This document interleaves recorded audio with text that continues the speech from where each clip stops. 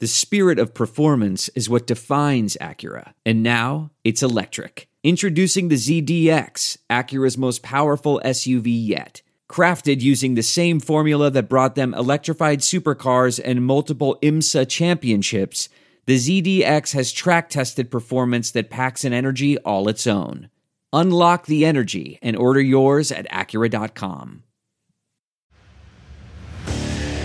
What makes a life a good one? Is it the adventure you have? Or the friends you find along the way? Maybe it's pursuing your passion while striving to protect, defend, and save what you believe in every single day. So, what makes a life a good one? In the Coast Guard, we think it's all of the above and more, but you'll have to find out for yourself. Visit gocoastguard.com to learn more.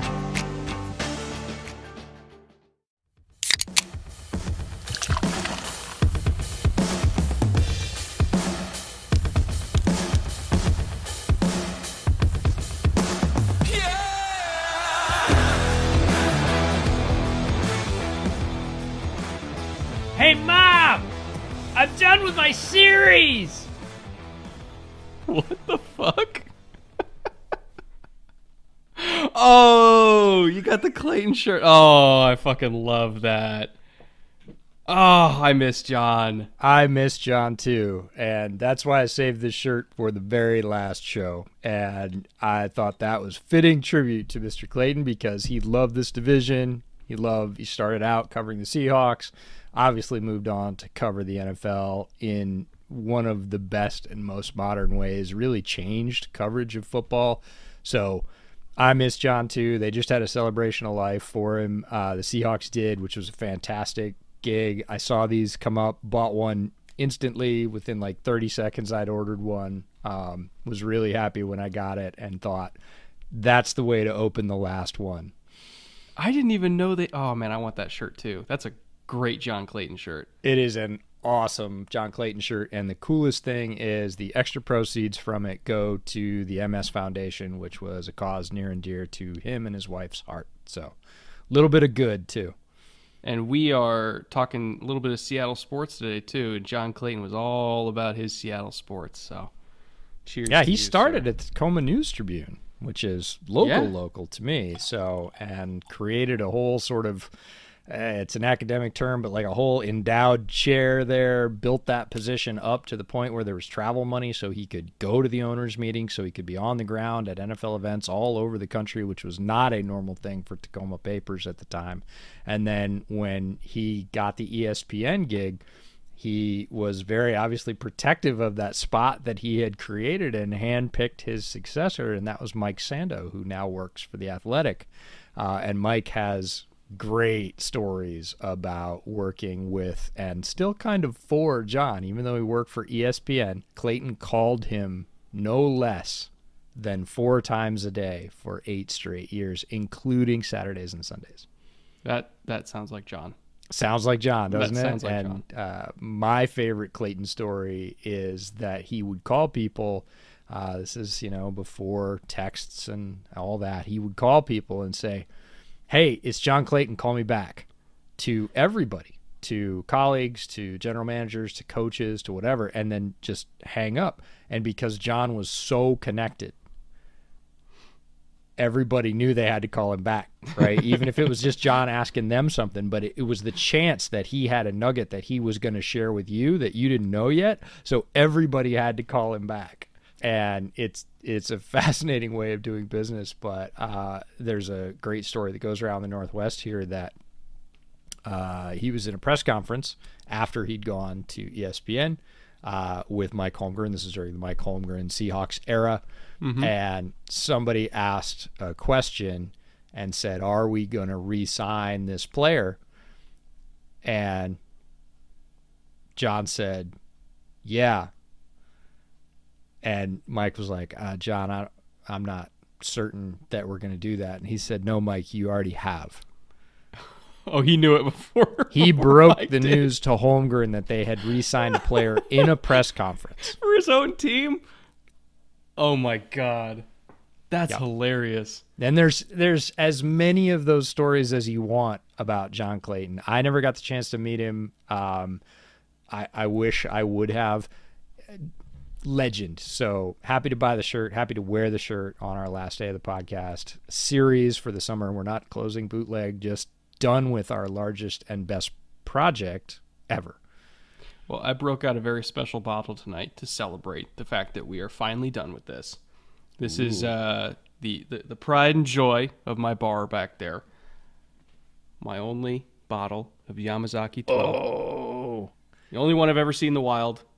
And I had to buy it immediately because I never knew when I was going to see it again. It's extremely hard to find, but also one of the finest whiskeys to ever grace this planet. So cheers to John Clayton. Cheers to you. Cheers to everybody who's watched this entire series. Indeed. Final episode. Here we go. Here we go. Ooh. Oh, son of a bitch. Son of a bitch. I got that bottle 2 years ago, and I've drank it 3 times. Okay, it's not the first one. I was going to say, and this is something that we shared in comments, so this is, if you don't like drinks, skip ahead like 2 minutes. We'll talk football. I swear we'll talk football. I have a theory that Irishes, specifically higher-end Irishes, that the first pour out of the bottle has different character than when you go back to it. And I started hatching this theory when we did the Redbreast at your house, the Redbreast LaSalle, which is excellent stuff. But the first little cup of that was like mana. And then I came back to your house, 8 or 9 months later, and I was like, I need to have another. And it was good, but it wasn't as good. Just oxidation, air gets into the bottle. The temper of that liquor changes a little bit. Still great stuff, but that first one, fresh, broken seal, was one of the best shots of Irish I've ever had in my entire life. No joke. And the next one was also very good, but not the same. Well, you'll be happy to know that after 2 years, the Yamazaki damn sure holds up. It's still the same as I tasted it the first time. But that's great. Anyway, we got some football to talk about. We got a lot of football to talk about. This is going to be a strong finish to this series. Very strong finish. Because it's a strong division, a fascinating division, the NFC West. One of the best divisions in the entire league. One of the hardest divisions to predict in the entire league as a result of that. Great quarterbacks all over the place. Great coaches all over the place. Strong defenses. It's tough. That being said, would not be shocked if whoever wins this division ends up winning the entire Super Bowl again, because they beat each other up so thoroughly that I almost feel like if you survive the gauntlet, you're set up for success through the rest of the NFC. Because in the NFC North, for instance, not the same quality from top to bottom. In the NFC East, not the same quality from top to bottom. NFC South, there's a couple really good teams with Tampa and the Saints, but the NFC West, with possibly the exception of Seattle, every division game is basically a playoff game. Every single one. And if you can survive in this division, you can survive against anyone. So I think that there is a strong possibility that whoever comes out of this division will, at minimum, make the NFC Championship game, if not win the whole damn thing. So, hell, we might even see a West versus West Super Bowl, because the AFC West is a very similar story. Looking back to 2021 results, as I alluded to, whoever won this division won the Super Bowl. The Rams went 12-5. The Cardinals went 11-6. They were, far and away one of the best teams in the NFL in the first 10 weeks or so. They were lined up for the first seed and then fell apart. The Niners were kind of opposite. They started out horrible and then came on strong and made their own championship push as well. By the end of the year, nobody wanted to play anybody in this division because they were all... And that was also when Russell came back in the last couple weeks, too, and they kind of made a late run as well. Nobody wanted to play the NFC West. In the end, Rams emerged victorious, went on their run, won a Super Bowl. And yet, going into this year, as we talked about yesterday, the Rams could be better. The Niners, who made a championship run, could be better. And the Cardinals, as weird as they are as a franchise, and holy shit, they are weird, there's still a lot of talent there as well. And if they could just stay healthy for once, which They're the Cardinals, so they probably won't. But let's just say they stay healthy. They also can be better, and that was an 11-win team last year. So that's all to say, this division was already top 3 in the NFL, indisputably, and yet there's at least 3 teams right now that you can make a solid argument that they're going all the way. I can't recall the last time I saw a division this strong that has a ring in it still get better the next year. It's pretty wild. It's a tough trick to top. One of the few divisions that had 3 playoff teams. Is it the only division that had 3 playoff teams? Last year, Bengals, Steelers, that was 2 for the North. Yeah, there's lots of 2s, but 3 is a tough trick to turn. I mean, so having 3 teams go, and I feel like one thing we were remiss that we missed in the Cardinals episode that we can't get out of this episode without saying is they were the ultimate road warriors, 8-1 on the road. Speaking of weird teams, that is legitimately ridiculous. I don't remember a road mark that good in the NFL for a bit. 8-1 is dominating on the road. Obviously not quite as solid at home, 3-5. But that is a heck of a way to run a railroad. Like, we're just going to leave every week and come home with a win. Who knows if we're playing here? I don't know. Chances aren't that great that we're going to get the W, but 8-1 is a mark to be celebrated. And 3 playoff teams out of a 4-team division is also something to be celebrated. Now, looking at free agency additions for these teams, which is a big reason why we think that they could all legitimately be better than they were last year, believe it or not. Looking at free agency additions, just top-level big names that each team brought in. If you want full breakdowns for what they did in free agency, you can go watch the individual, kind of deep dive episodes where we go through cap situations and free agency strategies, all that nonsense. Top line, cliff notes for this. Noah Fant, Austin Blythe, Drew Lock were brought in partly for the Russell Wilson trade, Noah Fant especially. Shelby Harris was also part of that Russell Wilson trade. He's going to be a starting interior defensive lineman for them, and a very good one at that.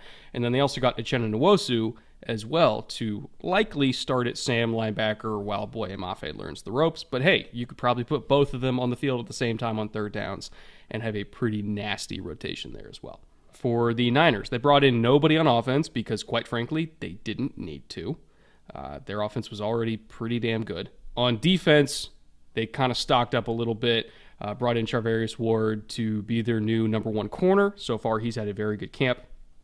And because DJ Jones left and got $10 million in free agency, had to restock the cupboard on the interior defensive line. So they also brought in Hassan Ridgeway for literally less than 20% of the cost. So pretty good value for them. The Cardinals, meanwhile, traded a first-round pick for Marquise Brown. Still not super big on that move for a variety of reasons. But it is what it is. What's done is done. They felt like they needed a speed slot, and he fits the bill for that.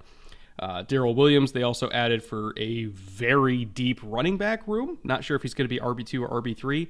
It depends on if you, too, believe that Eno Benjamin is the second coming of Christ, which, according to camp reports, he is. Will Hernandez, they also brought in to bolster the offensive line. He basically just switched spots with Max Garcia, who went to the Giants, and Hernandez went to the Cardinals, and they both make $1.8 million, but whatever. Like we Neither said, here nor there. Cardinals are weird, man. Cardinals are weird. They did not bring anybody in on defense, at least no big names on defense, because they didn't really need to. They have quite a few talented players on defense that they supplemented with the draft as well. And then the Rams, because they have infinite money and the concept of the cap is meaningless to them, brought in Allen Robinson for $15 million a year, Bobby Wagner for $10 million a year, and Troy Hill for I think it was like $4.5 million, if I recall correctly. So they did have to let some guys go. Von Miller is now in Buffalo, for instance. Sebastian Joseph Day is a Charger. But overall, the amount of talent that either they retained from their own core, paying Cooper Kupp, paying Matthew Stafford, paying Aaron Donald, and the talent they brought in from other teams, Allen Robinson, Wagner, and Hill, pretty much outweighed their losses in free agency anyway. So believe it or not, the Rams just won a Super Bowl, and on paper, they're better. The Niners made a deep playoff run. on paper, they're better. The Seahawks lost their starting quarterback, but in terms of the pieces they got back for Russell Wilson and what they did to build for their future, they should be better in due time. And the Cardinals, again, they're kind of weird, but they did fill some holes both in free agency and the draft, and theoretically could be better as well. This division is an arms race through and through, and it's going to be tough for anybody to get out of this division with 12 wins. I'll just say that. My lukewarm take is that while we concentrate on the top three, which we've established so far, the Seahawks have a decent chance to be good spoilers throughout this year. They have the chance to be a tough out. They have a chance to surprise some people on off weeks when they think, it's just the Seahawks. They don't have Russ anymore. We're going to take them. They've got enough talent arrayed that they are not going to be awful, right? A lot of people I see predicting the Seahawks at 3 wins or 4 wins.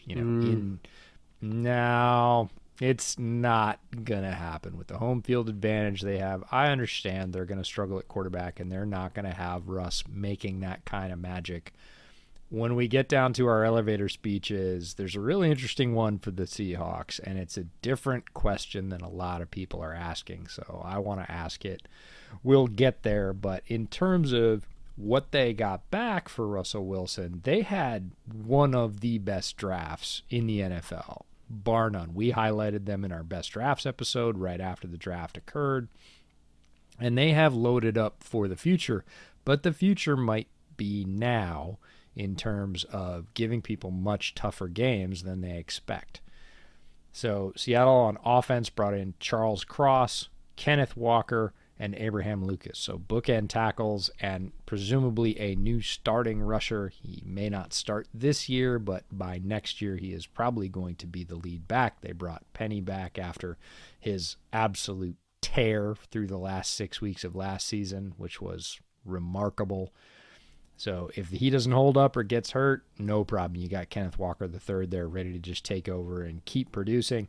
On defense, they didn't slow down either. They got Boye Mafe, Kobe Bryant, the corner from Cincinnati, and Tariq Woolen, the absolute freak from UTSA, who plays corner, could play safety, is 6'3", almost 6'4", and runs in the 4.2s, like length for days. Hold on. Say that again. Yep. For people who don't know who Tariq Woolen is. So Tariq Woolen, cornerback out of UTSA, University of Texas, San Antonio. He is a road runner, one of my favorite mascots in the CFB, by the way. He is an alien in terms of his athletic profile. He's almost 6'4", and he runs in the 4.2s legit, and he's not a track star. He's not some spindly guy that doesn't like contact. He likes press man. He likes tackling. He likes shooting in on corner blitzes. Very rare combination. Needs some more experience. He's new to the position, but talk about growth potential. The idea that you could start eventually Tariq Woolen and Kobe Bryant at corner for this defense with Sean Desai coaching them? Oh, look out. So I really want, I don't know what Richard Sherman's relationship is with the Hawks at this point, but if they could just get Sherm like in a room with this kid and just teach him, I mean, there is literally no limit on what he can do. I'm not sure he hasn't been there because their relationship is decent, and Sherm lives locally. I mean, Sherm lives like in the town where I ride mountain bikes, not that far away, like 15 minutes away from here. So he's still really close to the VMAC, the Seahawks practice center, and you know, he's working for Amazon this year on the Thursday night pregame show. He's always a voice that I've been looking forward to whenever he was done playing, sharing a lot of his opinions and expertise, because he's an extremely smart guy. He's well-spoken, and he has a great take on things. He has a great filter, and his eye is very good. I wouldn't bet against the fact that he's already been hanging out with both Kobe Bryant and Tariq Woolen. I would imagine the team would facilitate that, because we talked about it in the Seahawks episode earlier this week. The Seahawks really is family. If they're going to bring Aaron Curry back into the fold years later to be a coach, you can bet Sherm and Tariq and Kobe Bryant are going to be around a table watching film in the not-too-distant future, and that's going to be a tremendous asset for both Kobe and Tariq. But great draft. The Seahawks did very well with the capital they got back from what we both think was an inevitable trade of Russell Wilson. John Schneider's got his fastball back. He was struggling a bit, had some arm troubles, and came out throwing heat during this draft. So great setup for the Seahawks, if not this year, certainly in the near future. San Francisco on offense gets Danny Gray, the wide receiver from SMU, and Spencer Burford, who is Tariq Woolen's teammate at UTSA, a very large gentleman who plays tackle and is athletically gifted as well, has a crazy RAS score, might play guard, might play tackle. And then on defense, they get Drake Jackson, again, athletically, no limit to what he can do, the edge rusher from USC. It's whether or not they can harness him, and it's a good bet they can because they've got Chris Kasurik, who's their very talented defensive line coach. Arizona on offense gets Trey McBride, the best two-way tight end in this draft, and Keontae Ingram, one of your favorites, the running back from USC. On defense, one of both of our favorites, Cameron Thomas, the edge from San Diego State, and Myjai Sanders, the edge from Cincinnati. So they reload a little bit through the draft, not necessarily, besides Thomas, big contributors for this year. McBride is TE2. Keontae Ingram is buried in that very good running back room. Myjai Sanders is either, second string or third string, depending on which preseason depth chart you believe, but loading for the future. All very talented players that can help them restock that roster. And then the Rams do what the Rams do, which is trade away their high picks and reload with depth and contributors through the draft. On offense, they get Logan Bruss, the guard from the Big Ten, and Kyron Williams, the sort of all-everything back for Notre Dame. On defense, Jacoby Durant from South Carolina State, Quentin Lake, the safety from UCLA, and Darion Kendrick, the sort of forgotten corner from the Georgia defense, who is way better and already surprising during camp. Really positive initial reports out of Rams camp about how good Darion Kendrick is.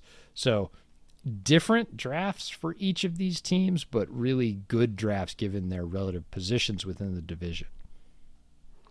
Yeah, and I think in terms of setting themselves up for the future, the best draft here was Seattle, which I know we're not used to saying that. But they really did have a phenomenal draft for the future, and hopefully it's helping to build a good supporting cast to, if Drew Lock doesn't work out, they're going to be in decent position to, maybe take somebody this year, whether it's Stroud or Young or Levis or whoever. Like, I really do think that building the offensive line, keeping their depth on defense, because this was an underrated defense in my opinion. Like, they were pretty stingy towards the end there, and increasing the depth there with Mafe and Brand and Woolen and all them. But really, it's if you get Walker and he ends up being what we think he is, and then you get bookend tackles with Cross and Lucas, and then you already have good receivers.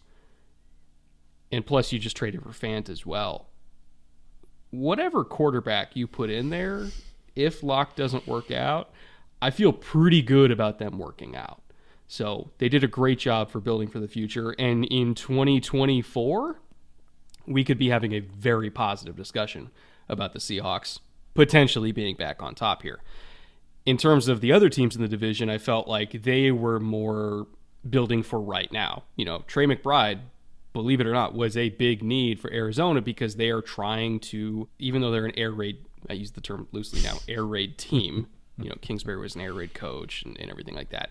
They actually have one of the best, most creative run games in the league. But in order to make it work, they do need tight ends that can block. Trey McBride is going to be a big unlock for them, especially if they want to go into 12 personnel because Hopkins is suspended.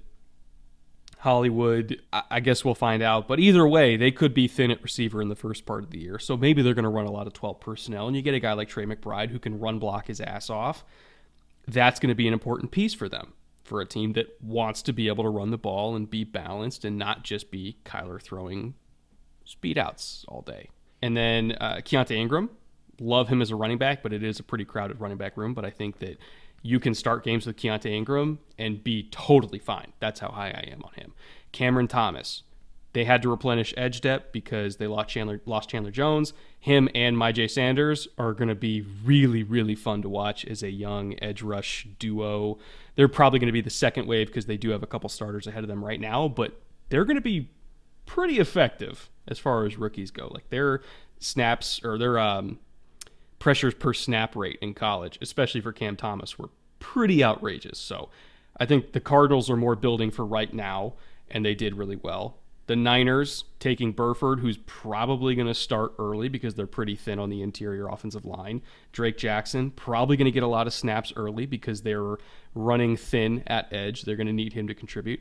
And Danny Gray, I also think, will probably get a bunch of snaps this year as a rookie too. Those are all right now picks.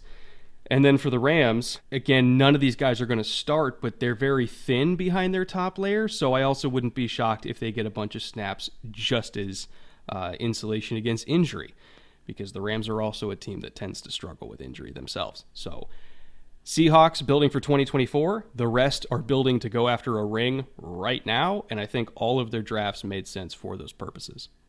Yeah, I think Bruss probably actually starts for the Rams. He's penciled in at right guard right now. Is he? He is. They seem high on him, and they have had success importing like players. I think like Rob Haberstein, like they like that. That's their type on offensive line. He's penciled in there right now. Whether or not that holds up through preseason, whether or not that holds up through first contact in the regular season, that's a different thing.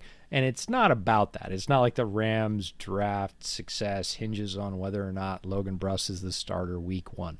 That's not the gig. That's not how the Rams draft. I'm just surprised because I was a really big fan of the Bobby Evans pick, and I thought this would be his year to slide in, but I guess not. They've got him right behind. So it's most likely a camp battle, and we could see either player start, and neither of those things would be bad. And that's the beauty of Les Snead's approach, is he's got two guys that can play there, and that's okay at guard. It's not okay at quarterback. It's okay at guard. All right, let's talk about storylines for each team. This is kind of the main narrative through line for each team. We'll go in reverse order. The one big storyline we're watching for the Rams, the obvious one. Can they repeat? It's a very hard thing to do in the NFL. Very few teams ever can go back-to-back. Even Tom Brady struggled to go back-to-back. I think he only did it once early on in his career, and that's a guy who's been to, I don't know, half the Super Bowls in the last 20 years. Super Bowls. Yeah. So repeating is really, really hard to do. Yeah. Secondary storyline to watch that just popped up today. This goes live in like 2 weeks, so maybe we'll have some sort of answer on it by the time it goes live. But will Stafford's elbow hold up? Because the word tendonitis was thrown out there, which worries me a lot. It really does, because I have tendonitis myself, and I have nerve issues myself, and anytime I think of constant and consistent elbow pain and, fingers moving against my will because nerves are firing for no reason, it gives me pause. So as a fellow tendonitis sufferer myself, I heard that word today and was like, well, that's not good. No, that's not good. Will he hold up? Can they make another run? And will they be able to be one of the few teams ever to go back-to-back? Yeah, it's about what we talked about yesterday in the Rams episode. How does McVay stay ahead of the curve? He has been, certainly in the last 2 years, very consistent in his approach, which is almost constant innovation and change, and not, hey, that worked last year, so we're going to keep it this year. It's almost like that worked last year, so people know what it is, so get rid of it. We're going to try something else. We're going to be just consistently and rigorously like tearing things down and adding new things so that we're on the forefront and everybody's chasing us. I think it's a really admirable approach. At some point, it won't work. Right now, it's all coming up roses. They have done well with their strategy of trading away first picks for established talent. They have obviously done well with their game planning in terms of shifting away from tendencies and sets that they used in the year before. they got to the Super Bowl. They have the alchemy right now, and it really is alchemy. It's like art and science welded together. Can they keep that edge, that razor edge that gets you to be the one team of 32 that gets to celebrate and get the ring? It's a very difficult thing to do, but the way McVay's trying to get that is not to say, aha, I have it figured out. It's rather to say, nope, I don't have it figured out. We need to come up with a lot of new ideas right now and iterate and adjust more quickly than the other guys, and that'll get us back. So it's a fascinating way to approach an age-old problem, and we'll see if it works out. I think it's a similar kind of question for the Cardinals. Obviously, they didn't have the success last year that the Rams did. Quite the opposite. The Rams almost got stronger as the season went on. The Cardinals got weaker. But I do think that the general theme of being able to adjust and make corrections on the fly in the middle of the season and not just do off-season corrections, you have to be able to self-scout and make corrections in the middle of the season. Can the Cardinals do that this year to prevent all of these late-season collapses that have plagued not just this franchise, but even Cliff going back to his time at Texas Tech? They have to recognize that by week 6 last year, people had the book on them. I literally did a 40-minute film room episode on it of here's what they do, here's their tendency, here's a very basic defense that college coaches have played for decades against this kind of shit, going back to, late 90s TCU when people started using it against them. Very basic defense. People are going to start doing it against them. The Niners demonstrated doing it against them because DeMeco Ryans like, oh, this is pretty basic shit. Okay, guess we're just going to run quarters. And then they did, and it worked. Can the Cardinals self-scout, realize that they were entirely too predictable, move DeAndre Hopkins around when he comes back, use more motion, work the middle of the field, for God's sake? I know that Kyler doesn't like to do it, but call some sort of concept that gets him work in the middle of the field and forces him to do it. Because if defenses know that he's not going to, then what reason do they have to not just fucking fly out the window and go buzz underneath everything that's getting thrown at the boundary? So you have to be able to change. You have to be able to adjust. And if they do, they have enough talent to, basically pick right up where they left off last year, where they were like 8-1 and steamrolling everybody. They can just do that again and keep doing it. They can win 14 games at that pace. But they have to be less predictable. They have to be willing to change. They have to adjust. Because if they don't, they're just going to keep collapsing. There's no way around it. It's the question with the Cardinals. The one question. How do you avoid the Cliff late season collapses? Because they are a thing. This is not sports talk radio puffing up an idea that doesn't really exist. Go back and look at Cliff Kingsbury's records. He gets to the middle of the season and he does a lot worse than he did building that lead in the early season. He's very good at building the lead in the early season. He gets to the midpoint and it stalls. It gets stale. It gets figured out, and he doesn't adjust, and he's going to have to. The league doesn't wait. It's not like you said people only self-scout during the offseason and make changes. They make changes continually. We saw it from the Chiefs, right? And we're talking about best teams or examples of best. The Chiefs were floundering in the first half of last year. They looked like a lost team that was beatable. And they kept working, and they found the keys, and it all came together midseason, and they took off like a dragster and were really tough to catch for the rest of the season. Completely different in the second half than in the first. Cliff is the same in the second half and the first, and people figure it out about midway through, so the results change. That's got to change, or Cliff's got to go, because that's the kind of league it is in the NFL, and if you can't change in the middle, you're never going to win. If you can't be strong in December, if you can't protect your home turf, you're not going to make deep runs into the playoffs. I don't really care what your strategy is. In terms of the middle of the field stuff, that's where the Trey McBride pick really interests me, because that is his bread and butter. He can work down the seam. He's fast enough to do it. He's not fast, but he's fast enough to work down the seam, and he's physical enough to complete the catch there. but he can make hay between the hashes 5 to 15 yards out. And that's not typically an area that Kyler has used a lot. McBride's a reliable target. If they can create some chemistry and some trust, I can see more plays. And McBride is a perfect target for that because he is such a good blocker. It's not, you don't know what Trey McBride's going to do play to play because he's good as a two-way tight end. And he can basically put up a shell block and slip off and be open because people will be leaving the middle of the field alone with the Cardinals. And Trey McBride is a blocking threat, so you have to take that seriously. They're going to commit a man to it. And if he slips off and Kyler starts to trust him, that's a really good option for the Cardinals. We'll see if they use it because, as we said, how many times during their episode? They're weird. Very, very weird team. One of the weirdest teams in the league. All right, Niners. Again, a little bit of an obvious one here. I'm actually going out to camp 3 days from now to try to answer this question for myself. How fast will Trey Lance progress from, quite frankly, unknown quantity to competent or even good NFL quarterback? Is that going to happen this year since he sat on the bench last year and used that time to, learn the verbiage of the offense, learn the nuances of all the receiver positions, because there's a lot of nuance with Kyle Shanahan receivers. It's the hardest positions to learn in this offense are both quarterback and receiver. So how fast can he progress from unknown to ideally the kind of quarterback that they thought they were getting when they took him as high as they did with a top 5 pick?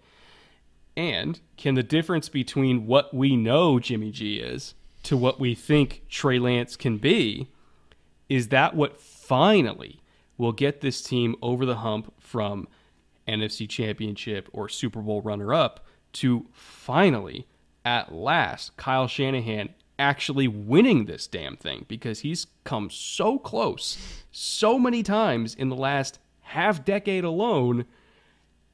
And it's almost like a, always the bridesmaid, never the bride type situation. Like, when is he going to get to be the bride? Hopefully Trey Lance is the key for that. Talk about knocking on the door. Kyle Shanahan has been a very consistent presence at the front door of the playoffs and even the Super Bowl. One of the reasons you have to believe that he and John Lynch bundled everything up and went for Trey Lance, because they believe he has that. He can be that. And there are 2 levels for Trey Lance. The first is competency. You talked about it. Can he be as good, as consistent as Jimmy G? Because Jimmy G's won a lot of games in San Francisco over the past few years. And it is consistency. It is ability between the 20s. It is the ability to keep drives going. Trey Lance has work to do to get to that level. So all these folks that are like, Trey Lance is going to power the 49ers to the Super Bowl with all these long balls and crazy runs. Yeah, maybe, but he's got to get to that mid-level first. The NFL will force young quarterbacks, are you competent, is the question. It will force them to answer that question first. And if you don't, we saw this a little bit last year with Zach Wilson's rookie year for New York. Look, plays where you roll out and heave it 80 yards are pretty nice, but that's not how you win football games in the NFL until you can do the basics. So that's the first level. Are you a competent, up to the level of competence that Jimmy G showed, NFL quarterback? Once he hits that, can he sprinkle in that extra flavor, that extra sauce, that extra, gunpowder in the gasoline that really gives them those explosive plays and tips it in the favor of the 49ers? They have to get to the other level first. If not, they're not going to win as many games as they did, and that's going to create a really toxic situation in San Francisco. So it's how fast does he make competency, and then how fast can he be a difference maker after that? Could it happen in this season? It could. That would be really rapid progress if he hits both marks. I would say competency is a good mark for him to hit this year. If they match their win total from last year with Trey Lance taking over, it bodes really well for the future of the 49ers. If he struggles or is inconsistent to get to that level, some more question marks going into next year. I don't think it's panic time, but there's still a lot of work to do. And if by the end of the year, last 4 or 5 games, he's starting to provide those big explosive chunk plays that they were looking for and missing with Jimmy G, job done, trade was worth it, look out next year. Also, personal storyline for me that I'm following just out of pure ego. Over under on receiving yards for Brandon Ayuk this year, 3,000. I'm going to go over. Cheers to you, ride or die. Good luck with that. That's my guy, man. That's my guy. For those of you that didn't watch the Niners episode, we made a sort of friendly bet about Debo's receiving production, just pure receiving production, versus Brandon Ayuk's pure receiving production. Because Brandon Ayuk, I assume you'd want return yards too if I was counting Debo running production. That would make a fascinating secondary bet. However, you know what? He's too good. They're not going to let him return. Good enough. We're just bet on straight up return yards, so we're safe. We're going to see how that works out. Obviously, Brett is heavily invested with Brandon Ayuk's future. What gets lost in all this is I actually really like Brandon Ayuk, but I just don't like him as much as you do, so it seems like I don't like him. Hey, I'm the one that's on the hook for comparing him to Devontae Adams, so... Yeah, a little bit. I need this to work. You need this to work. Yes, you do. All right. Last storyline here. Seattle. With new looks on both offense and defense for the first time in over a decade at this point. Will the Hawks be surprise upstarts, cellar dwellers, or somewhere in between? For me personally, I think it depends on how you define cellar dweller, because they're going to be last in the division. I'd be willing to bet good money they're going to be last in the division. Will they be a top 5 pick in the NFL type bad? I draw the line there. I don't think they're going to be quite on. I'm sorry. I watched Jacksonville tonight. They look like a barely functioning high school team. I know that it's Jacksonville and it's 2 weeks after camp started and it's the Hall of Fame game and no starters were in. I got through the first quarter and I was like, I don't know what the fuck that was, but that wasn't football. I struggle to think that Seattle's going to be that. And that's we had a pretty positive episode, all things considered, on the Jaguars. But watching them actually play, they look like they had never seen a screen pass before on defense. I was dumbfounded by that. I don't see the Seahawks being that bad. I don't see them being anywhere remotely like some of the true league cellar dwellers we've seen the last few years, especially after the draft they had, because they got plenty of good players. They're not going to be good. They're not going to be top 5. They are going to be one of those cursed, slightly below average teams that is not going to be in playoff contention, but also not in contention for, one of the top 3 quarterbacks in the class. They might have to trade up to get one of them.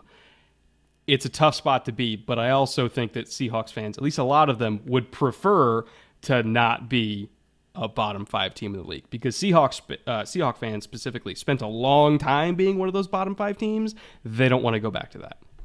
No, they do not. And I will raise my hand personally and say I am more excited about this Seattle season than I have been in some time, because there is a lot of change. Now, that comes with a lot of variance, right? It can go up and down. But for the first time in over a decade, we are not going to see the Russ offense, which we knew and loved for a long time, but it had run its course and they weren't going to win the next Super Bowl with that. So now they'll have something else. We'll get to see, I think, a purer version of Shane Waldron's vision. Now, is that a good vision? Is he amazing? We'll see. I don't know, but it'll be different. I'll guarantee you that. And on defense, we don't have a Ken Norton Jr. influence defense, and I am all about that. I am really excited for a modern defense. I am on record as loving Sean Desai and his concepts, his abilities as a teacher. Clint Hurt is a fantastic defensive coordinator former defensive line coach and outside linebackers coach. He's going to bring some really fun pressure. They've got a lot of young players. Like, this is an exciting season to me. I am not hinged on the fact that they win a lot of games. I am hinged on the fact that they're going to be exciting. They're going to do different things, and that's going to be refreshing. Are they going to lose some of the games that Russell won them in the past? Yes, they are. Just brace for that. But this is a team I'm going to see twice within the first 3 weeks of the NFL season. First week of the NFL season, I'm seeing the preseason game versus the Bears at Lumen Field, and then you and I are going to Russ's revenge game when the Broncos come to town. And I'm looking forward to it in a different way. I always enjoy going to Seahawks games, but I'm like genuinely curious for the on-field product. It's not well, Russ is going to do his thing, and if he does it well enough, they'll win, and if not, and I hope Ken Norton's defense can hold up. It's not that at all, and that is extremely refreshing and exciting to me. It's new. It's for the new. First time in a long time. It's just new. It might not be better, but it's new. It's different. And new equals exciting. Yes, Yeah. yes. All right, 2022 division predictions. This is interesting because I don't think we've had this in any of the other division predictions so far. Nope. Looking at division MVP, EJ, you went with a defensive player for the first time ever. For the first time ever in this series, and I think it's a fine choice. It's Aaron Donald. If anyone could win it, it's him. And I wrote this episode and kind of put it to bed, and I was like, should I have done that? There's a lot of good offensive players, and offensive players always win the award. And Jordan Rodriguez, who covers the Rams, came out and said, it's got to be so stressful to practice against Aaron Donald because he blows everything up as a coach, as a player. You don't get anything done because he disrupts everything. And I was like, nope, done, right pick. If anybody could win an MVP as a defensive player, which is a huge handcuff to start with, it would be Aaron Donald because he is that level player. This is a Hall of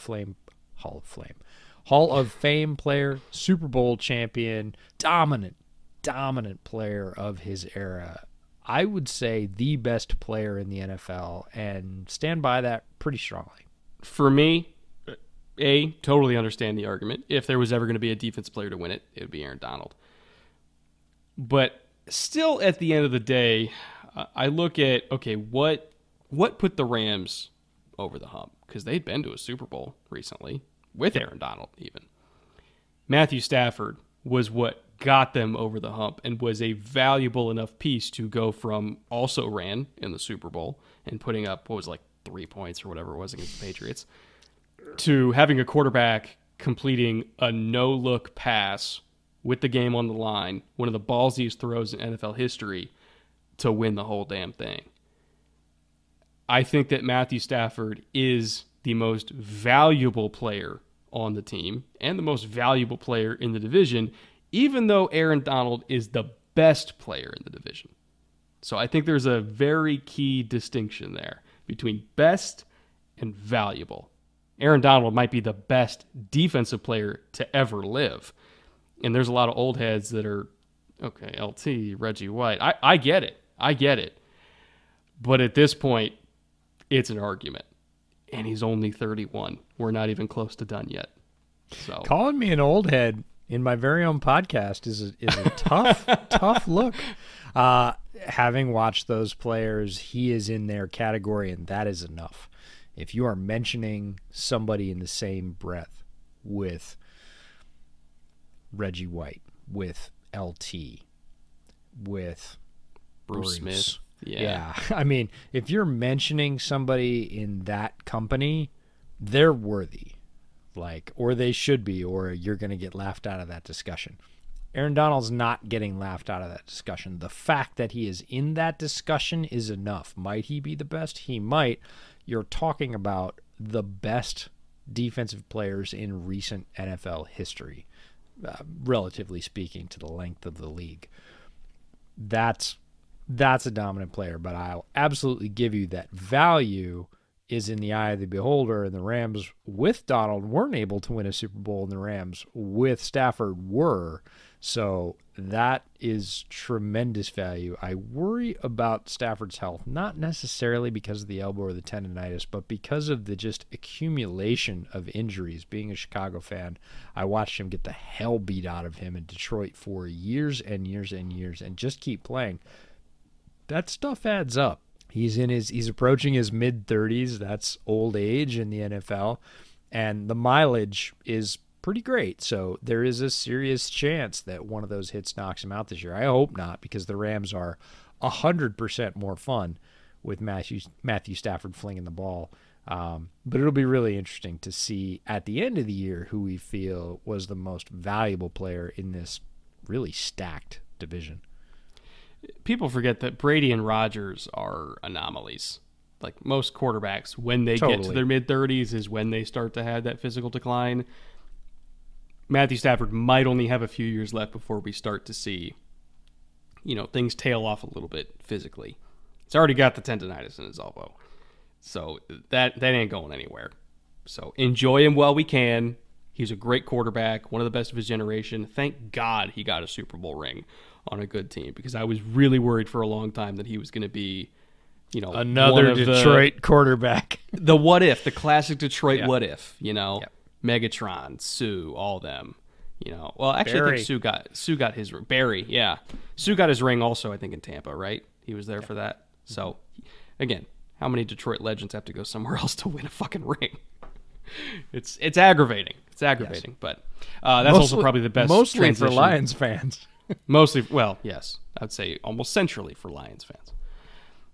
That's probably the best transition we're going to ever have to picking Defensive Player of the Year, where obviously both of us went Aaron Donald. Even though you went Donald for MVP, you kind of have to go Donald for Defensive Player of the Year, and if you choose anybody else, you're just wrong. So for all the reasons we already talked about, he's the automatic Defensive Player of the Year. Yeah, that's chalk at this point. Extremely chalk, and it's been chalk for, 5 years now. Offensive Player of the Year, we differ a little bit. You went with Cooper Kupp. I don't even know if I would call it chalk, because there are a lot of great offensive players in this division. But if you were going to try to get odds on a skill position player being Offensive Player of the Year, Cooper Kupp's probably the best odds you're going to get. For me, because I am a dedicated, hardcore, dyed-in-the-wool Brandon Ayuk propagandist, I have to go with my guy, Brandon Ayuk. I think that he is going to be... Now, stay with me, EJ. Don't faint. I think he's going to be the most productive receiver in this division this year. I know that he's teammates with Debo. I know that he shares the division with Cooper Kupp and with Allen Robinson. I get it. He's also, in terms of my fantasy rankings, he's ranked behind those guys, because I know that you can get him in the 5th round, and the other guys you're going to have to spend top 2 round picks on.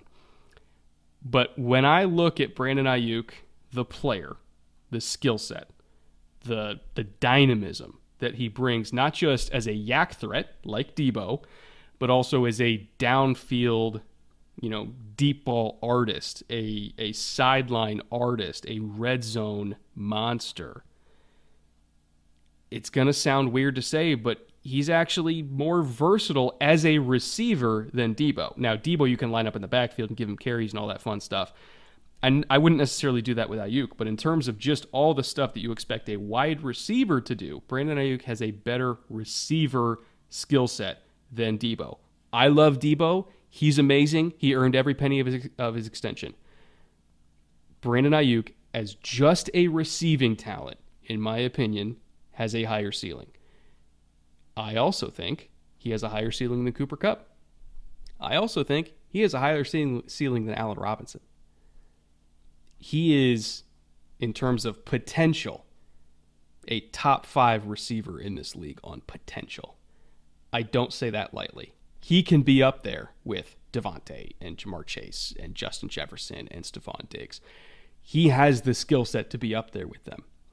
And I think if you look at the reason why he started off so slow last year, and you learn, and Kyle Shanahan gave a very lengthy answer about this in terms of how COVID impacted his rookie year and his preparation for year 2. he showed up to camp out of shape in year 2. He didn't know what a proper NFL offseason was supposed to look like in terms of training. And so he showed up and immediately went in the doghouse because Shanahan's like, what the fuck have you been doing all summer? And the answer was nothing. And so he didn't even really get in shape and get ready to go until the second half of last year when he exploded and outproduced Debo. He did. He outproduced Debo as a receiver in the second half of the year when he finally got up to speed and got out of the doghouse. He put his head down and he worked. He realized he messed up, got back in Shanahan's good graces, and became the number 1 receiver on the team. Going into this year, he treated the offseason with the seriousness that it deserves. He showed up to camp and immediately started dominating just like he did in the end of last year. So I know that it sounds crazy, but Brandon Ayuk is going to be the most productive receiver in this division. He's going to be the offensive player of the year in this division. And ultimately, I believe in my core, he's going to be one of the 5 most productive receivers in the entire league. You know what happens to the propagandists when the regime falls? They're going all the way this year, EJ. We're not going anywhere.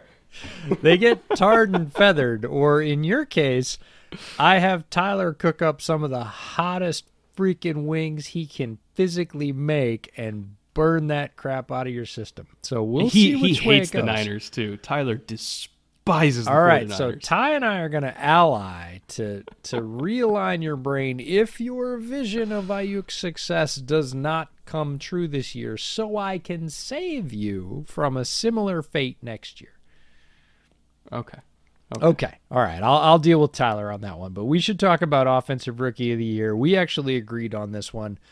Kenneth Walker Jr., he's in place to do it. Is Penny there? Yes. And if Penny goes on a tear, and it bears saying again what Penny's last 6 weeks of last year looked like. Because a lot of people, quite frankly, weren't paying attention to the Seahawks in the last 6 weeks of last season. It was historic. Like, the bender that guy went on, the heater that guy went on after being injured and false starts and never really producing anything of value for the Seahawks. Then suddenly, he gets healthy, gets in the lineup, and he starts producing. If he had produced like that for the entire year, he would have been in the running for the top 2 running backs in the NFL for the season. Like, it was dominance. He was mashing teams consistently 6 weeks in a row.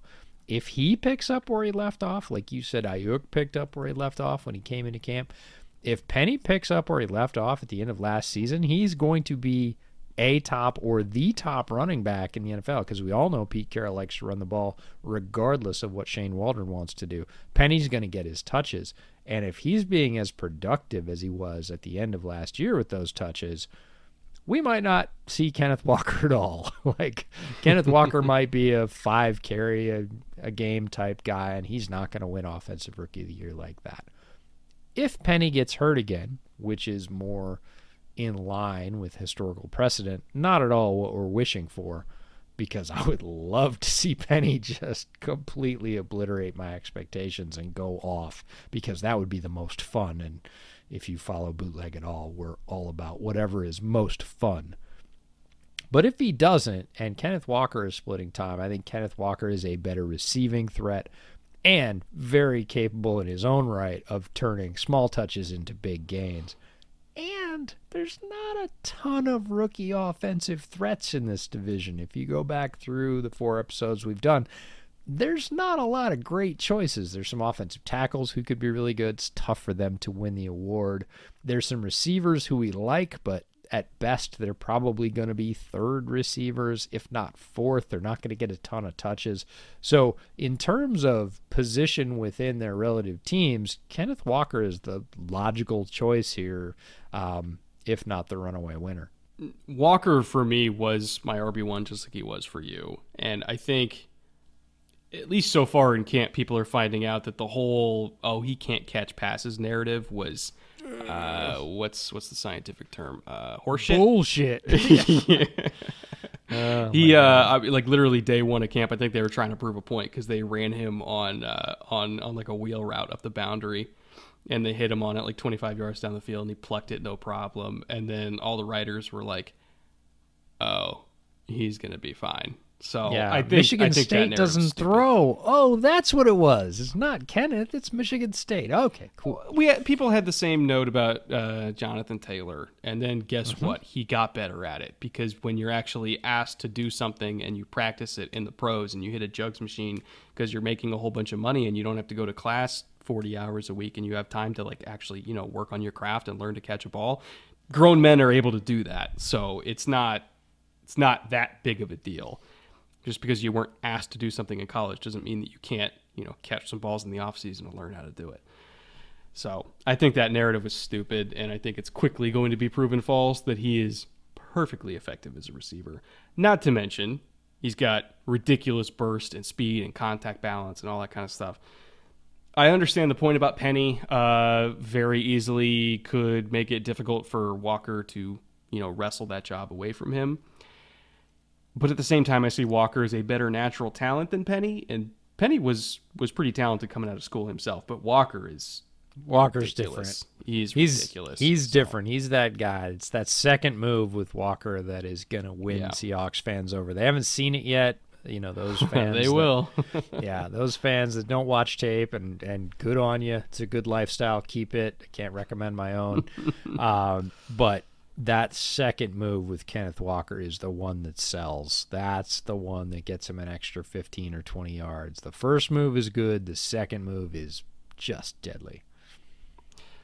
Defensive Rookie of the Year, other side of the ball. More Seahawks representation. You went with Kobe Bryant, who was on our Defensive 10 Gems list.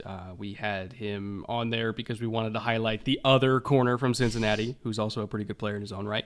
Getting very positive reception in camp so far, by the way. Decent chance he starts early.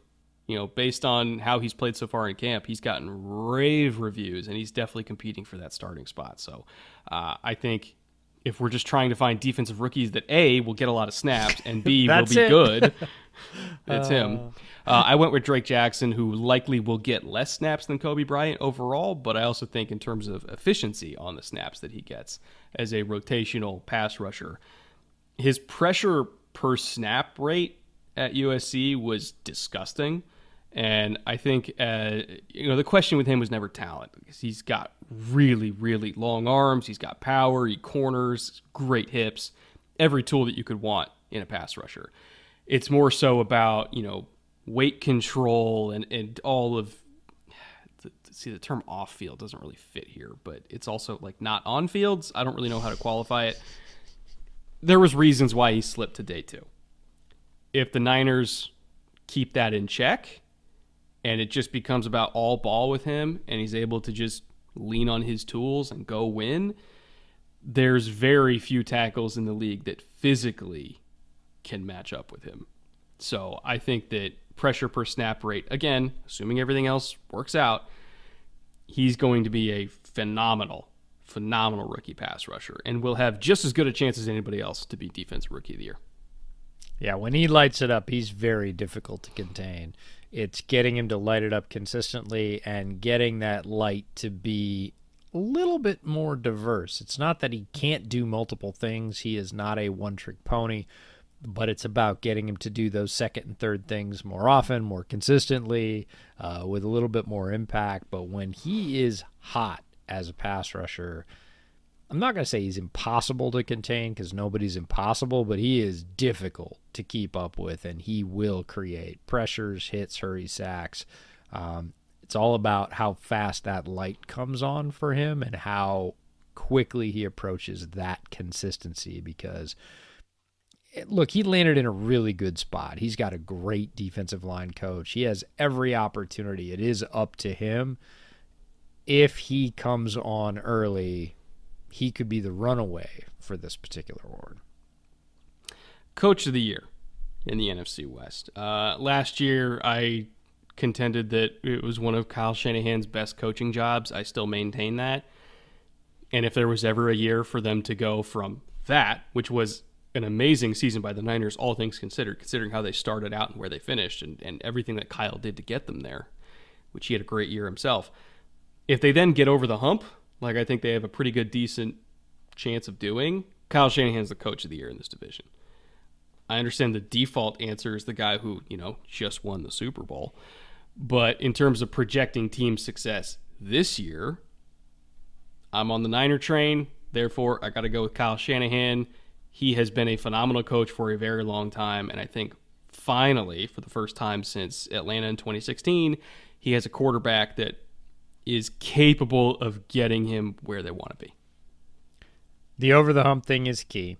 And if he's able to do it with a rookie quarterback, and I say rookie not lightly, but in terms of on-field number of snaps, number of defensive looks he has seen in live action, Trey Lance is a rookie. If Kyle Shanahan can do that with a rookie, he wins the award twice. If they can get over the hump, he'll win it for sure. If he does it with a quarterback that played very limited snaps in his true rookie year and even less snaps than anybody else in his class by a fair bit, he deserves 2 of these trophies. I don't think that's going to happen because rookie years are tough on quarterbacks. Defensive coordinators do not pull up because they have fresh meat in front of them. They go harder. So it's going to be a real challenge. And again, if Shanahan's able to do it, he should get 2 trophies. I'm going to go with McVay because of the relentless innovation. Much like you're on the Niners train, I really like McVay's approach since he sort of turned that corner and said, no, I can't just keep honing and refining what I have. People will catch up.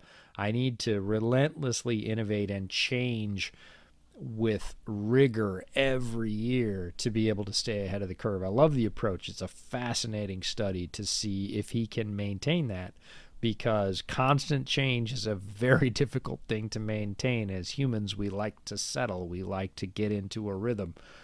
McVay is sort of unnaturally forcing his team out of that on purpose, and it's brilliant to watch. I'm going to go with McVay because he is the guy wearing the crown at the moment. He's got a very talented, we even said possibly a better team this year. I'm not betting against him because he's proved he can stay ahead of the pack. I'm going to count on him to do that this year. That brings us to our last category here. Division winner. If it didn't become completely obvious by now, I'm going with the 49ers. I'm a hopelessly optimistic believer in Trey Lance, a completely down bad believer in Brandon Ayuk. I believe in Kyle Shanahan. I believe in DeMeco Ryans. I believe in the run game. I believe in the other skill positions besides Brandon Ayuk. I believe in everything about this team. If there was ever a time for them to finally do this, it's now. Because if not now, what the fuck was the point of trading up for Trey Lance in the first place? Oh, you said DeMeco Ryans. You had me at DeMeco Ryans. I love what DeMeco Ryans did with the defense. Kyle is a proven offensive guru. He has done it in many places with many different personnel groupings, many different ways. He continues to do it. It really does hinge on the quarterback. That is the modern NFL. If Stafford is unable to stay healthy and Trey Lance develops at a high rate, this is San Francisco's division, I think, almost walking away. And that's despite the newfound solidarity that Arizona has with Kyler Murray. I believe that. They have knocked on the door with much less. If they get the quarterback position right, this is San Francisco's division. I'm going with the Rams because I think I've seen Stafford's toughness year after year for almost a decade in the NFC North. The reloading of a Super Bowl team, that's a strange juxtaposition, but adding Allen Robinson, adding Bobby Wagner, who has had rave reviews through early camp, keeping key players like Cooper Kupp and Donald happy and satisfied and hungry to go for the next one. They both spoke about how it was just the beginning for them. Yeah, every player says that. These are 2 of the greats playing right now in the league. Forget the division, forget offense or defense. Cooper Kupp and Aaron Donald right now are some of the best players. I think Aaron Donald is the best player in the league. I'm on record as saying that. Cooper Kupp had the best season a wide receiver has had maybe ever last year. He won the Triple Crown. His margin of victory was substantial, and he's not done getting better. This isn't a guy that sounds like he's ready to ride off into the sunset and retire. He wants to put his head down and go for another one.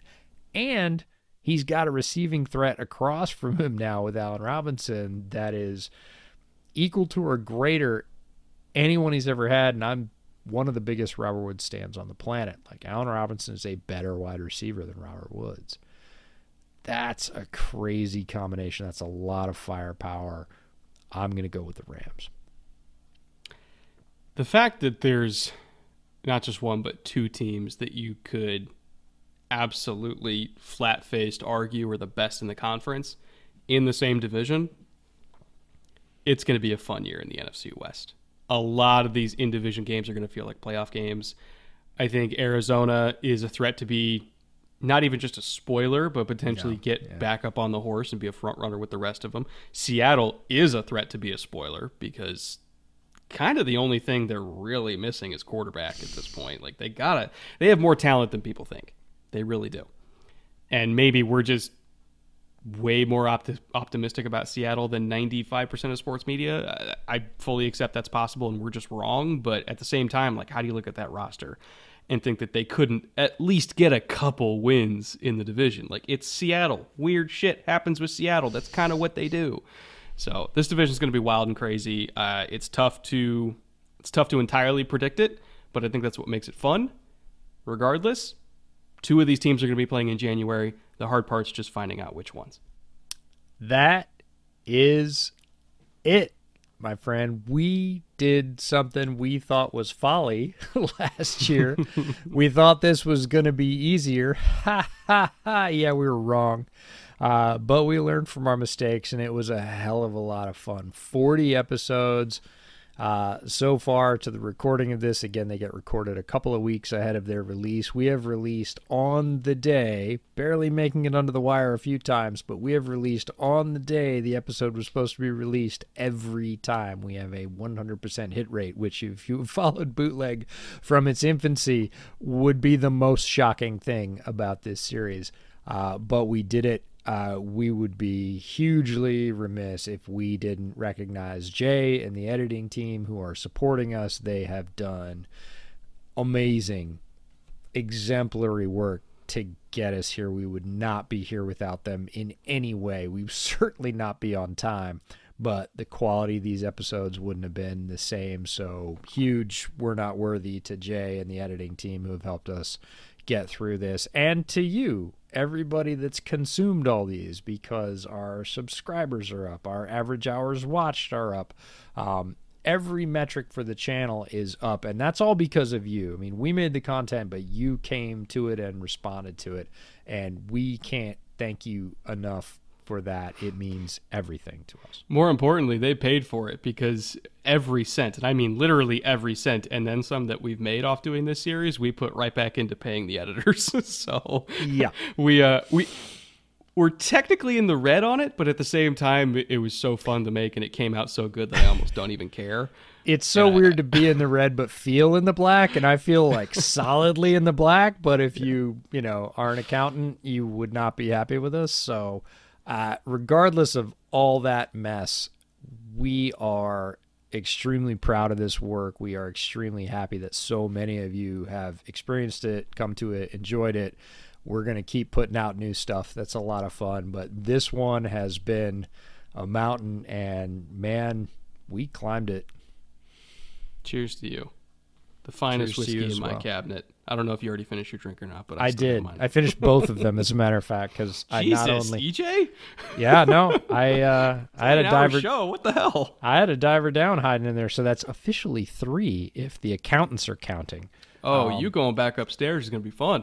Yeah, absolutely. I'm going to enjoy the hell out of it, because guess what? I don't have to do this tomorrow, which is both. It's bittersweet. It's awesome, but it's bittersweet. I've really enjoyed this entire series end to end, if you couldn't tell. And it's going to feel great not to do it. Don't get me wrong. But there is going to be a place 3 or 4 days down the road where I get this little pang of nostalgia and I forget all the pain, and I'm like, yeah, something like that would be fun to do again. Just slap me at that point, Brett. Just slap me. Full disclosure, we're going back to 1 episode a week during the season, but it's going to be earlier in the week than you're used to.